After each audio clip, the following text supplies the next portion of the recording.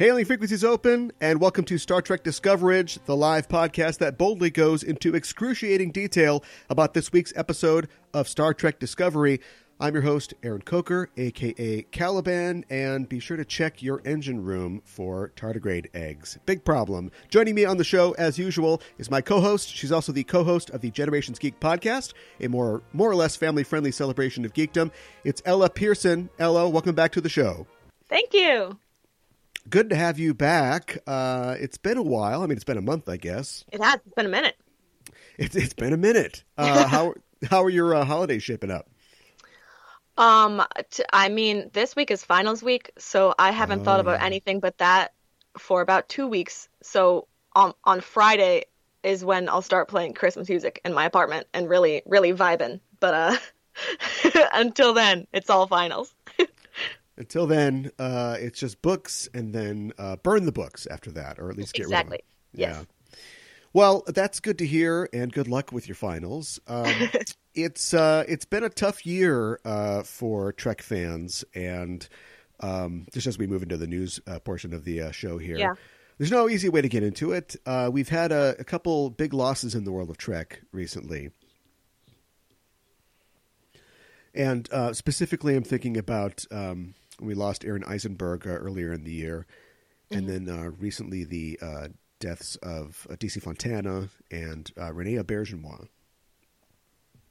Yeah, and Marina Sirtis's husband. That's right. Yes, I totally forgot about that as well. Yeah. So it's just been it's been tough. I know we talked about when we lost Aaron, that we talked about how it's just strange that so many of the principles of all the 90s and 2000s Trek shows are still around. And, I mean, I don't know what to say. Coming so soon after that, losing Renee Auberjonois as well. Somebody who was a storied actor, and so talented and done so many different things. Yeah. It's hard to countenance, really. It really is.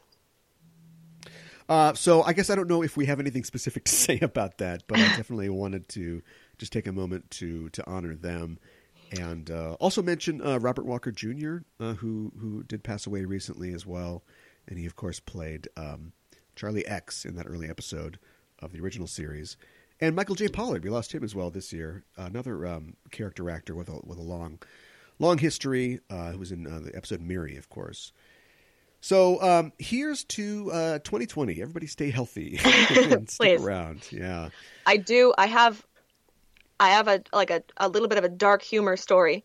Lighten the mood a little bit. Sure. When you tweeted about DC Fontana passing, I think you retweeted what Nichelle Nichols' Twitter account had tweeted.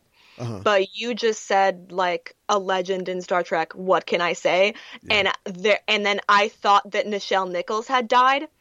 And then my phone wouldn't load Nichelle Nichols' Twitter for like 30 seconds. And there was like a solid 30 seconds where I was like, I'm not ready for this. Right. And like, obviously, the past couple of weeks have been, losing Aaron was hard, and the past couple of weeks have been, tragic. But Nichelle Nichols, I was like, I can't do it. Oh my God. Yeah. That would be tough. We've still got some of the original series crew, of course, hanging around and hopefully doing well, but it's always really difficult. And especially, this isn't really like a funny story at all, but we had a con here recently where Renee Auberjonois was scheduled to appear, and he had to cancel for personal reasons. And at the time, I thought, well, that's too bad. I hope everything's okay, and maybe he got some more work, or maybe he was doing something else. And it turns out that he was struggling with this illness that I don't think a lot of people knew about. Yeah, that was just the past. What was it? Wizard World Comic-Con? Was that what it was? What was they're a new company, at least for this area. It was Galaxy Con, I believe. Oh yeah, I think that's what I meant. Yeah. Wizard, Galaxy, it's all the same. Yeah. Con. Okay, well, moving on to different news. Hopefully it's good news. It's good news for fans of the book Cavalier and Clay. It was announced recently that Michael Chabon and his wife and producing partner, Ireland Waldman, have signed a deal with CBS Studios to produce a series based on his Pulitzer Prize-winning novel, The Amazing Adventures of Cavalier and Clay, and that will air on Showtime. And and Alex Kurtzman and Kiva Goldsman will be producers on that project. So that's good news. The bad news is that he will not be returning in his role as showrunner for the second season of Star Trek Picard. No. They can't catch a break. Well, there's no word on whether they've replaced him as showrunner yet. Yeah. And, of course, this is, I think... So, of course, it will be you and I. Yeah, well, that's the goal. It's a given, yes. We've sent the letters to the right places, but this is like the good kind of regime. I graduate in May. Yeah, okay, and then you'll be all ready to go. Yeah, exactly. I'm ready to enter the workforce. Yeah. I mean, this is the good kind of regime change. It's like at least he's sort of moving up. I still think it's kind of funny that Pulitzer Prize winning writer, he really wants to be in TV, sci-fi TV, but... so they haven't announced that, but of course there's been, issues with Discovery sort of getting up and running and having a consistent leader or showrunner in the writer's room. So have you ever read Cavalier and Clay? I haven't, actually. I actually have not either. It's a book that I bought a long time ago, and it's one of those nightstand books that I've never actually got around to. Yeah, but it is a cool story. It's sort of a fictionalized retelling of the creation of Superman and Siegel and Schuster, the guys who created him. So, yeah, well, now I got to read it because it's going to be a TV show. Yeah, that's whenever I read books that I've been saving. It's like, wait, I can't see the movie. Yeah, you used to wait for the TV show. Now you got to read it before the TV show, right? Well, speaking of TV shows, we've just seen the fourth and fifth in a new series of short films set in the universe of Star Trek Discovery called Short Treks. This week we're talking about two animated short treks, The Girl Who Made the Stars and Ephraim and Dot. And before we start, as always, we're setting a course for the spoiler zone, so be warned, listeners. We're glad you've decided to join us, but if you haven't seen these short treks yet, spoilers are incoming.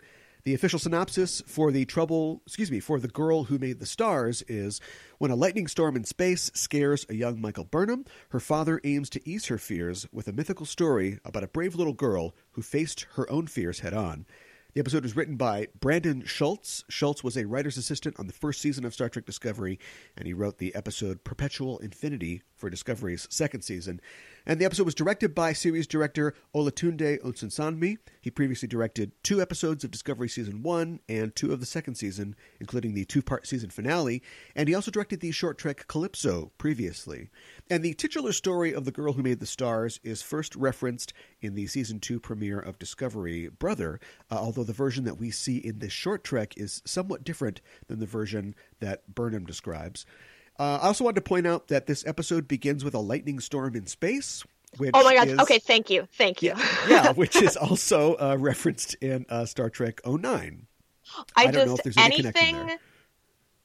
I swear I've seen that movie like 50 times. And so anything that's anywhere near a line from that movie, it's like I have like a flashback. Like I'm immediately like I just hear the freaking audio of the movie in my head. So yeah, she was like and I was like, a lightning storm in space. Right. Yeah. It's the same thing.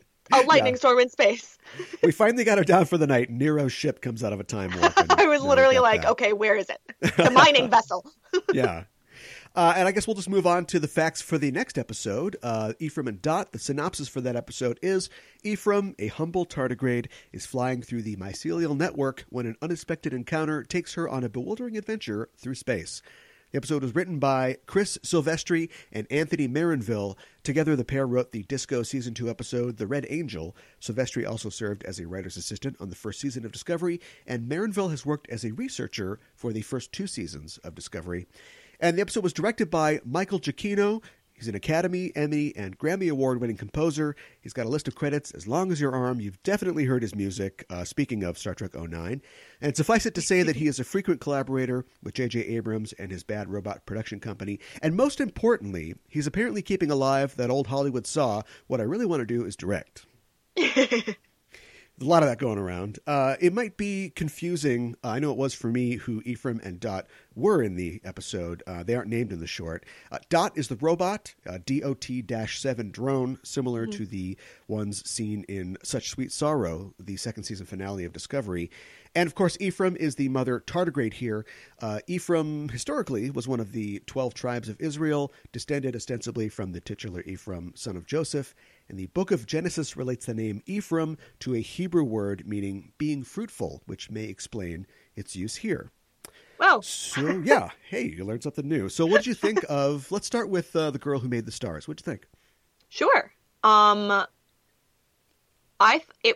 thought it was very cute. To be honest, it's like, it made me feel a little bit like when I saw Wonder Woman in the theaters for the first time, and all of a sudden I was like on the almost fully crying and didn't really know why. Okay. If I'm gonna be like brutally honest, Ephraim and Dot stood out much more to me. But yeah, little Michael Burnham, very cute. That's okay. I guess we have to sort of discuss them simultaneously then. Yeah. Kind of went the other way. Oh, and really? I guess I'll just preface my comments by saying I went into this, I think we all did, with no idea what to expect. You know, this is not Filmation in the 70s. Like, this is a whole new take. This is the first Star Trek animated anything since the Counterclock incident or whatever the last episode of the animated series was. And so I didn't know what to expect. And I was pleasantly surprised by both. I knew that they weren't going to be long. Too. And yeah, I mean, they were short on their shorts. But I think I ended up enjoying the first one. I guess the numbers don't matter. I ended up enjoying Girl more than Ephraim and Dot. And I think some of it had to do with the animation. I think that... Yeah. I agree with you there. The art in Girl, I thought was much more There's nothing wrong pleasing. with the Ephraim and Dot. It's just that it was I thought it was so striking and so well used with the setting. And I'm sure that the Playmobil movie, for instance, just came out, made about $5 million, I think, at the box office and cost $65. Yikes. So, if you've got 7 minutes, you can make anything look good for 7 minutes. But this was like some high quality animation. Like if this had been something in a theatrical film, from DreamWorks or Pixar, I think it would have stood up. It was really great. Yeah, I mean, it was, perfect. Yeah, that's what I watched with my dad, and we were both like, it's very Pixar. But I feel like it's just like, that's just like it's like a compliment, I guess, because when you think, it's like, we're used to seeing these amazing animated shorts from Pixar and almost only from Pixar. Right. Yeah, so I feel like to watch this and be like, it's just like a Pixar short. It's because there's nothing else to compare it to. And Pixar has this monopoly on gorgeous animated shorts. Yeah. And to compare to that favorably, I think is a really big compliment. So I don't know if this is like a real folklore story, the idea of the girl that made the stars. And as I mentioned before, it was mentioned in Brother as this kind of metaphor of this girl who throws the stars like into the sky, from ash or something, which was an interesting sort of image. And it gets sort of drilled into a little deeper here. I kind of wondered like what the underlying metaphor was. I mean, ultimately it's a father telling his daughter a story to give her, courage. But like it seems like they're early. I know it's not like real, but it's like seems like they're early humans, and they're like visited by an alien or something like that. Which I know is kind it's of not weird like looking. Okay. Yes, tell me if I'm crazy.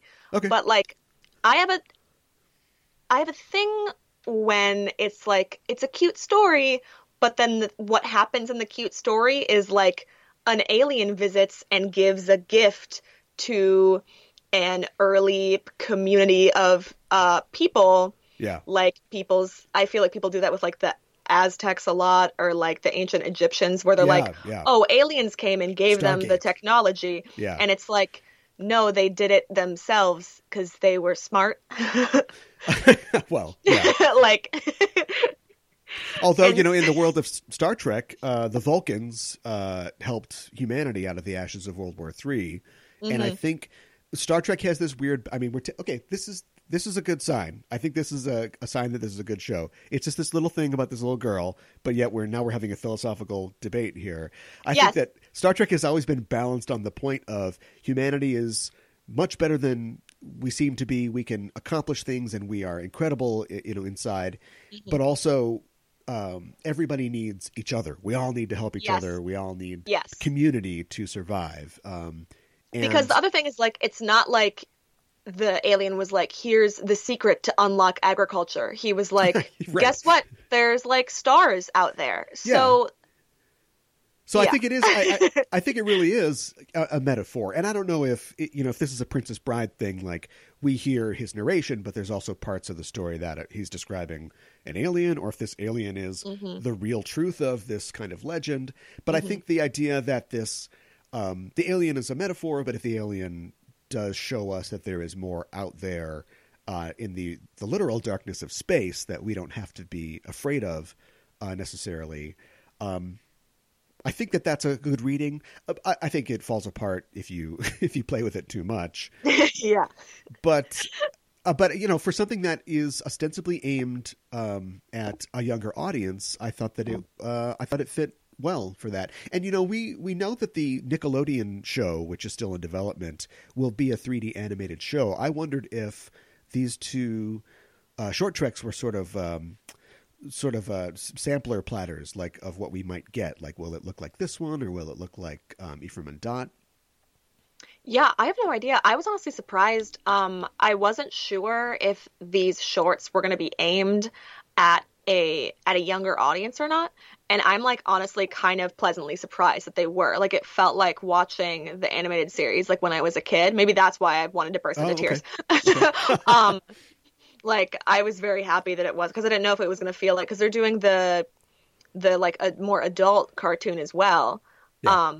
And so, but I was happy to watch the short treks that were a little bit lighter and clearly aimed at a younger audience. Yeah, it was. I found myself thinking, like, am I gonna like this if it's for kids? And found myself being like, yeah, this is pretty great. Like I said, I don't know if this metaphor works at all, but I was really engrossed. I was really kind of following it along.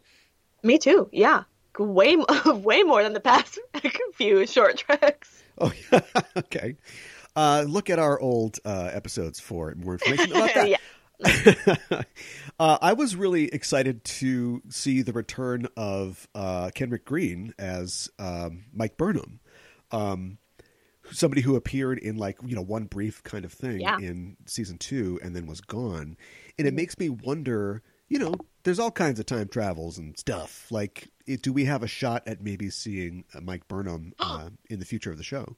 Oh, I don't know. I got no idea.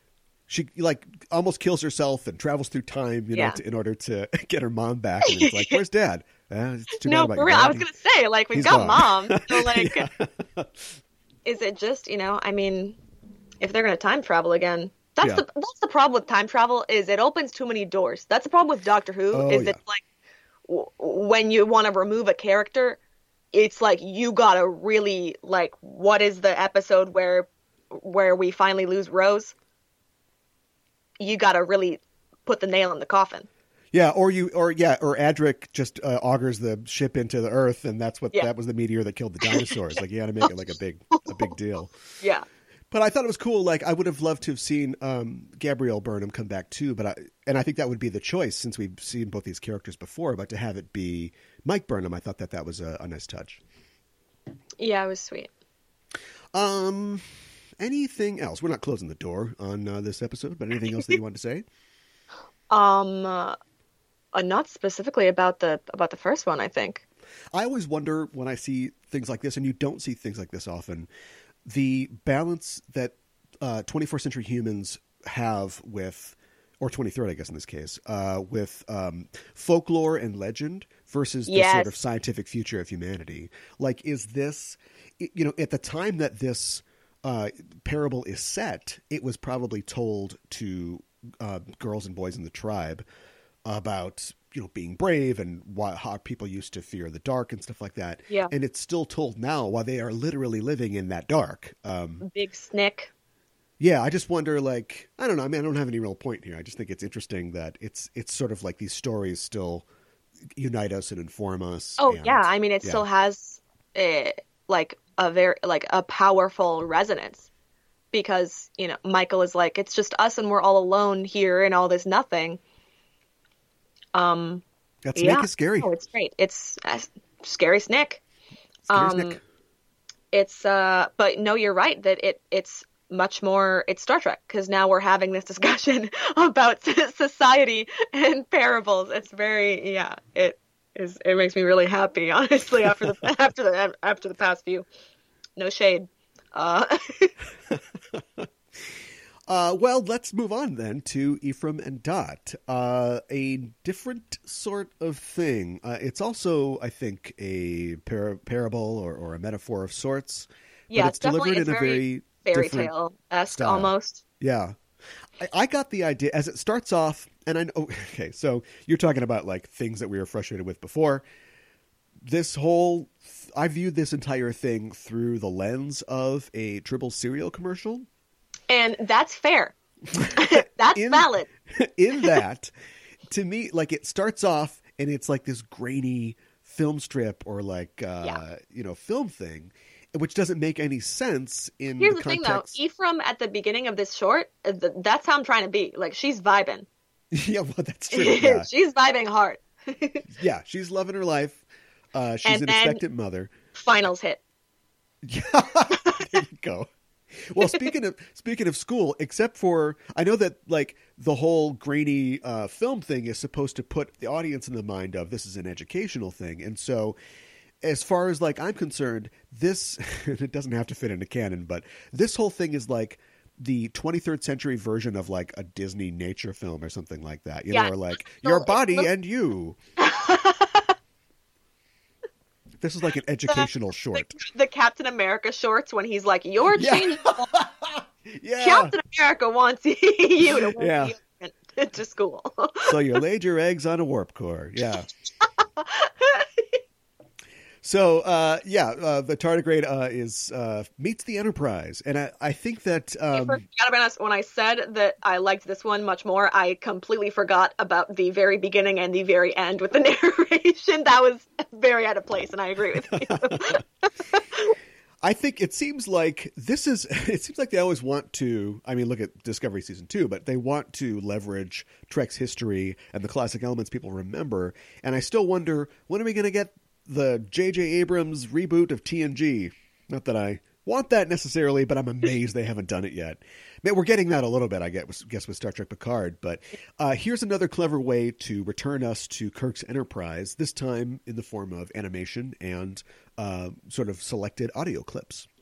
I gotta say, that first scene, when I heard William Shatner, I almost lost my mind. Because it was I immediately knew it's just like that's, I don't know, like the original series, the sound of the original series is so much just like my childhood and obviously many other people's childhoods, but just like to hear his voice, I was like, oh my God. And then I realized like that it was like Khan and I was like, oh my God. And then, although then with the second one I think was Sulu with the sword, and I was a little like, okay, this is concerning. But I think all of the like cameos per se, I think ended up being more cute because it's like Ephraim chased the Enterprise forever and ever and ever, and the feeling was like, right. It's like a little kid story, like Ephraim chased the Enterprise through like a wormhole and past whatever, and like all this stuff, and there's Abe Lincoln. So I think they were trying to be like, kind of like in a cutesy, yeah. A cutesy kid way, like she chased it until forever. Right? Yeah, that it feels like a golden storybook sort of. Yeah, I want to know how Naked Time can take place after Space Scene, though. I know they're traveling in time, but come on. But yeah, they had Abe Lincoln, like a gigantic Abe Lincoln. Literally. And then he's like, and he shook his fist at them. Hey, what are you doing? I know. I was like, me? Wow. Traveling through time. What a mood. Yeah, it was like a, like a jukebox musical, like yes. ABBA or something like that. Yeah, that's what it felt like to me, like putting references in, and definitely cute. Oh, man. I want to know about these robots. About Dot? It's just Eve from WALL-E, but mean. Well, yeah, like 50 years of Star Trek, no robots, at least, for Earth or humanity. And then now we got robots. And I'm okay with that. I think that automation would definitely be something that you'd need in the future. But they took like like half of Discovery Season 2 was explaining why there's no holograms on the Enterprise. They're going to need a whole entire series to explain where all the robots came from. I like that the robot seems to have a concept of vengeance. Yes. And also sarcasm, too. Like, live long and prosper. Live long and prosper. It's like, die in space, idiot. But then also it's programmed to then... It is cute that it's like, I know some nerd in the programming was like, but if there's eggs... Save the eggs, especially tardigrade eggs. Safe. But if there's an actual tardigrade, just immediate fight to the death. It's on site. Right, yeah. Any Dot sees a tardigrade in a spaceship on site, like immediate, like just Glock. Yeah, I thought that it had a weird sort of darker tone that probably wouldn't have made it into that Golden Book, because while it's beating it up, I'm thinking, this is a pregnant mother. Like it's just slamming it around. And then, of course, the entire short becomes about, oh my God, did all of my babies like just die when... I know, I was like, this my is God, a short... Bones, what have I done? You've killed all of Ephraim's babies. Yeah. I was watching it and I was like, if I was watching this and I was a kid, I would be so stressed. I know that me as a kid, I would be borderline, inconsolable about those tardigrade eggs. It all works out, though. Good thing or a bad thing. It does work out. Yeah. Then when Dot's freaking belly opens like a seahorse, come on. Yeah. I'm not supposed to love that. Well, we can leave it open for Ephraim and Dot too. I just realized that I've been roasting everyone for being in love with Baby Yoda, but Star Trek has just done the exact same thing to me with this short. Yeah. Wow. They caught me slipping. If Tribbles had big eyes like Baby Yoda, they'd get one up there, I think. You think, Tribbles? I could see it. Well, Tribbles are like... If Tribbles weren't born out of corporate greed. In this essay, I will... But they're full of fiber, though. Well, it's funny because you talk about the sort of corporate side or the sort of marketing side, and I think this is the problem with Trek. I was thinking about this, and as somebody who's in media studies, maybe you can tell me if this is good or not, but I think Trek needs to go mainstream, and I think it has in a lot of ways gone mainstream, but I think that is the problem in its identity crisis right now, because when you are mainstream, then everything has to be an event. You can't just be working off on the side. For 50 years, Trek was for nerds, it had an underdog sort of outside status, but thanks to social media. The thing is now we're living in this time where like science fiction is no longer this separate cult genre. Yeah. And nobody talks about it. And I got a little roasted on a panel last summer for saying this, but Marvel movies, those are science fiction. And nobody says like, oh, frickin' whatever sci-fi nerd garbage. It's like the right. Summer blockbuster, whatever you want to say about Marvel movies and Marvel movies in the past 5 years even. But let's like movies like Arrival, movies like The Martian, like science fiction and especially like this kind of like space travel alien specificity within it. That's no longer like a niche subject. Yeah. And even if it was, it doesn't really matter. Social media brings all of the fans of that together. So nobody feels weird because they've got a Spock poster in their bedroom and they don't have anybody to talk to, like Teen Wolf, the show, or like Rick and Morty. Rick and Morty is totally sci-fi, and yet it has a big sort of normie fan base who probably consider themselves to be like super sci-fi fans because everybody can be in their own communities. I was thinking about like, this is going to really, this goes way back. But when I was in like junior high or high school, the metal kids were like, oh man, they're off on their own. They think they're so cool. Nobody understands like metal or whatever. And meanwhile, like on MTV, like everything is metal. It was all this and that. And they still felt like they were like a subset of the population. And I don't think that doesn't exist anymore. So I think Trek needs to find, and I think it is doing it in a lot of ways, but it needs to like keep trying things and be released from that sort of jail. And I think the animated series is the way to do that, or to having animated shorts, and even short treks, I think, is the way to do that, because I could definitely see a franchise like this. I could see like Ephraim and Dot going on and doing a thing, or at least looking at the history of Star Trek through a sort of comedic, soft lens like that. And I could see even characters doing things like they do in The Girl Who Made the Stars, or diving into the personal lives of some of the characters. Ephraim and Dot children's comic books. Trademark, CBS, call me. Yeah. Call me for my rate. Although they don't talk much, so it'd be like a spy versus spy type thing. Like they just have to, it'd be all in the art. Yeah. But no, I think you are absolutely right. To maybe not the entirety of the identity crisis, but of a decent portion of it is definitely due to trying to be mainstream. Yeah. Trying to work in a bigger audience. Yeah. And I mean, it's also like, do you need a bigger audience? Because the first round, even the original series, the letter writing campaigns alone, the fanzines, like. Well, I mean, that's the secret. They were never out of the mainstream. It's always been mainstream. But now that the Big Bang is off the air, we can finally be treated like human beings again. Oh, no. I want to know. Listen, I want to see. We got to play rock, paper, scissors, lizard, Spock. I don't care. Yeah, right.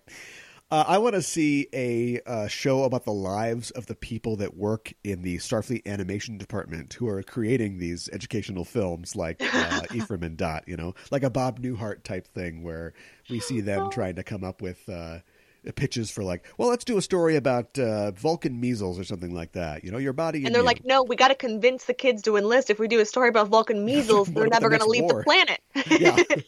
Let's do one explaining how the Klingons got their forehead ridges. I'd watch it. Me too. All right. Well, trademark that. Okay. CBS, call us for our rate. Yeah, this is an ideas room here. Anything else that you wanted to say about Ephraim and Dot, or even the Girl Who Made the Stars?